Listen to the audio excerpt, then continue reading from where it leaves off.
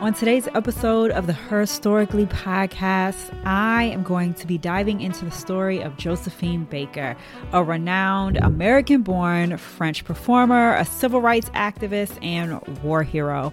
And I'll be honest, I didn't know much about Josephine Baker before I started the show. I had seen what she looked like. I know she did rather exotic type dancing, but I didn't know that much about her. So I was really excited to have learned more about her and have the chance to be able to tell her story. Josephine Baker was born as Frida Josephine McDonald in St. Louis, Missouri on June 3rd of 1906, and she grew up in abject poverty.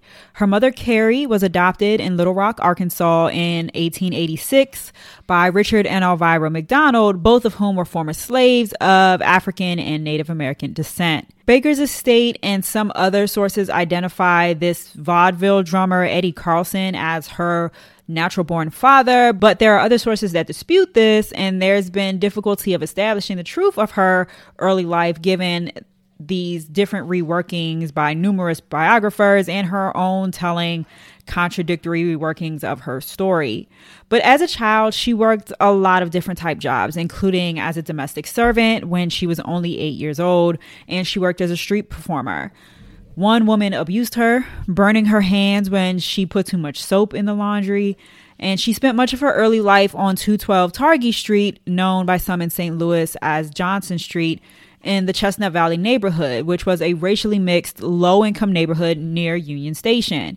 It consisted mainly of rooming houses, brothels, and apartments that didn't have indoor plumbing. So she, again, grew up in abject poverty. She often was hungry as a child, and she had to develop these street smarts playing in railroad yards of Union Station. Her mother would go on to marry Arthur Martin, who she said was, quote, a kind but perpetually unemployed man. She would go on to have a son and 2 more daughters with him. And in 1917, when she was only 11, she witnessed a lot of racial violence that was happening in East St. Louis at the time.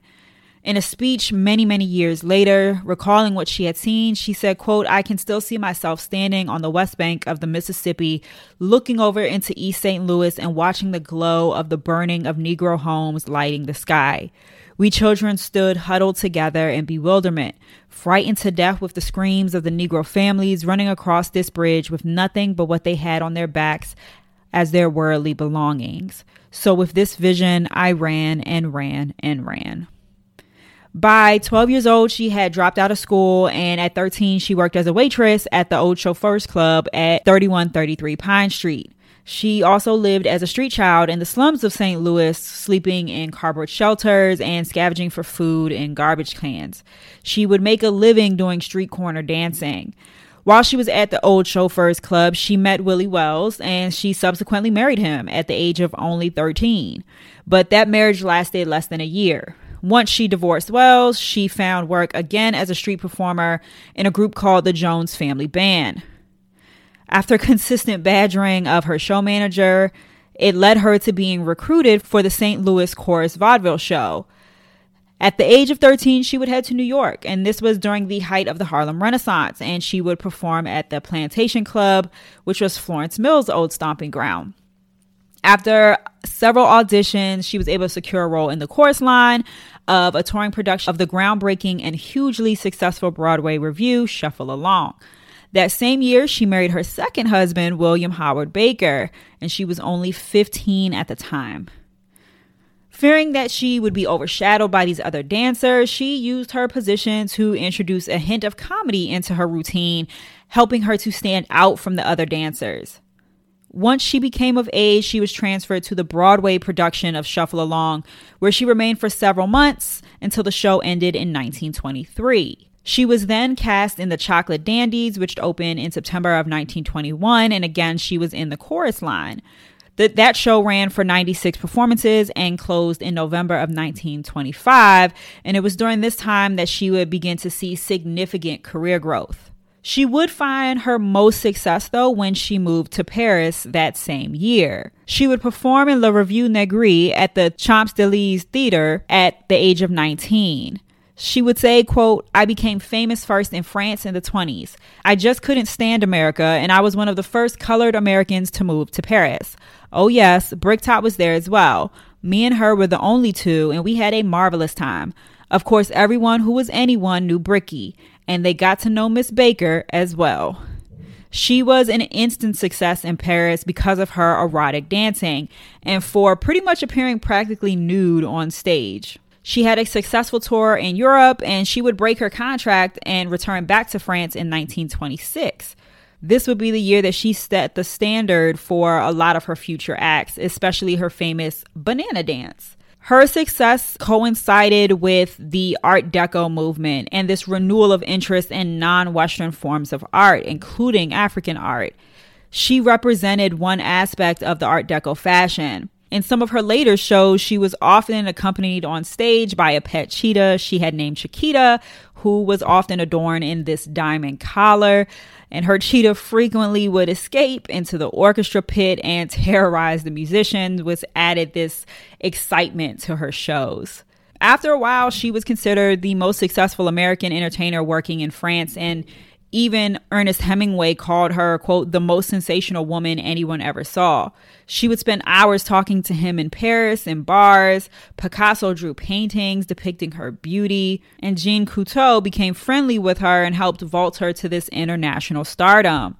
She endorsed a, quote, Baker Fix hair gel, bananas, shoes, cosmetics, among a lot of other products. In 1929, she became the first Black star to visit Yugoslavia while on tour up in Central Europe via the Orient Express. While she was traveling in Yugoslavia, she was accompanied by, quote, Count Giuseppe Pepito Albertino, who was a Sicilian former stonemason and passed himself off as a count. He had persuaded her to let him manage her, and he was not only her manager, but they were lovers as well. They couldn't marry, however, because she was still technically legally married to her second husband, William Baker. She would also release her most successful song during this period, Je dois amour, in 1931, which expresses a sentiment that she has two loves, her country and Paris. She also starred in 4 films which only found success in Europe: the silent film Siren of the Tropics, Zuzu, Princess Tam Tam, and Fosse Alert. French people loved her, and she became one of Europe's most popular and highest paid performers. Despite her popularity in France, though, she was never really able to attain that same equivalent reputation here in the States. When she starred in a revival of Ziegfeld Follies on Broadway in 1936, it wasn't commercially successful, and she would be replaced by Gypsy Rose Lee. Time magazine even referred to her, quote, as a Negro wrench whose dancing and singing might be topped anywhere outside of Paris. Other critics would say she was too thin and dwarf-like. She would go back to Europe heartbroken from this review, and it contributed to her becoming a legal citizen of France and giving up her American citizenship. She returned to Paris in 1937, and by this time she would marry again the French industrialist Jean Lion. When World War II broke out, Josephine worked as a spy for the French resistance. She was recruited by the French military intelligence agency as an honorable correspondent, and she worked with the head of the French counterintelligence in Paris. Because she was a celebrity, she was able to freely move around Europe, and she used that to gather information on Nazis. She housed people who were eager to help the Free French effort and supplied them with visas. She would often visit neutral nations such as Portugal, as well as some in South America. She carried information for transmissions to England about airfields, harbors, and German troop concentrations in the west of France. She would write notes in invisible ink on sheet music, and in 1941, she and her entourage went to North Africa to continue helping the resistance. From a base in Morocco, she made tours of Spain, and she penned notes with information she gathered inside her underwear, counting on the fact that she was a celebrity to avoid getting strip searched. She would have a miscarriage during this time and develop an infection so severe it required a hysterectomy. The infection spread and she would develop peritonitis and then sepsis. But she was able to recover, and she started touring to entertain British, French, and American soldiers in North Africa. The Free French had no organized entertainment network for the troops, so her and her entourage managed most of this on their own. They would only allow soldier members and they didn't charge admission. After the war, she was awarded the Resistance Medal by the French Committee of National Liberation, the Croix de Guerre by the French military, and was named a Chevalier of the Légion d'Honneur by General Charles de Gaulle. After the war, she would return to the U.S. and, like many during her time, faced racism and segregation. When she arrived with her husband, they were refused reservations at 36 hotels because she was Black. She would be so upset by this treatment that she wrote articles about the segregation in the U.S.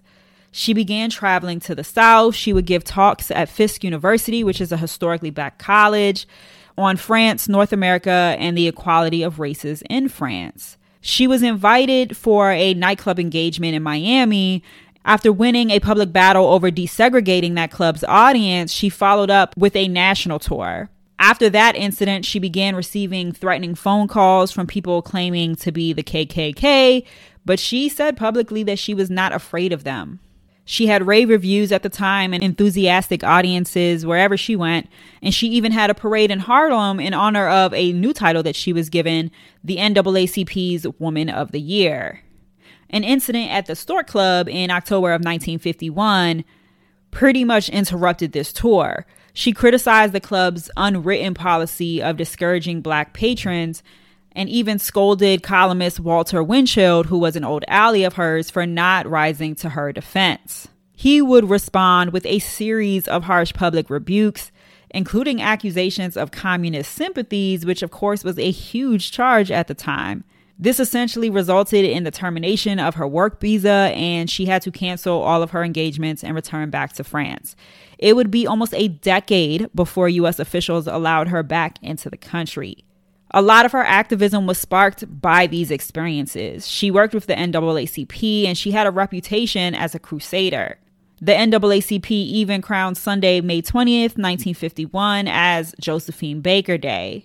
Even though she was this decorated war hero who was bolstered by the racial equality she experienced in Europe, she became increasingly regarded as this controversial figure. Some Black people even began to shun her, fearing that her outspokenness and racy reputation from her earlier years would hurt their cause.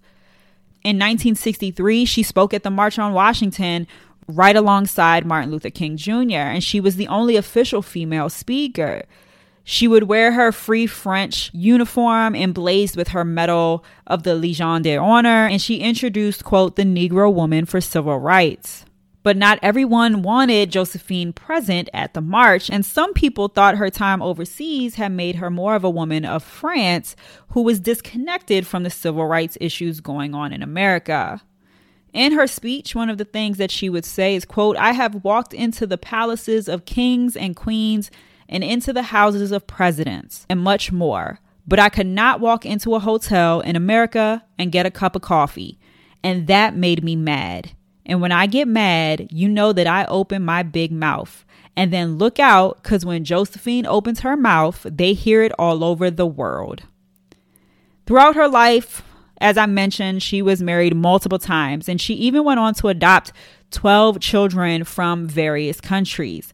She wanted to show that children from different backgrounds could live together harmoniously. Even though she was married to men, John Claude Baker, one of her adopted sons, wrote that she was bisexual and had several relationships with women, although this was not something that she would confirm.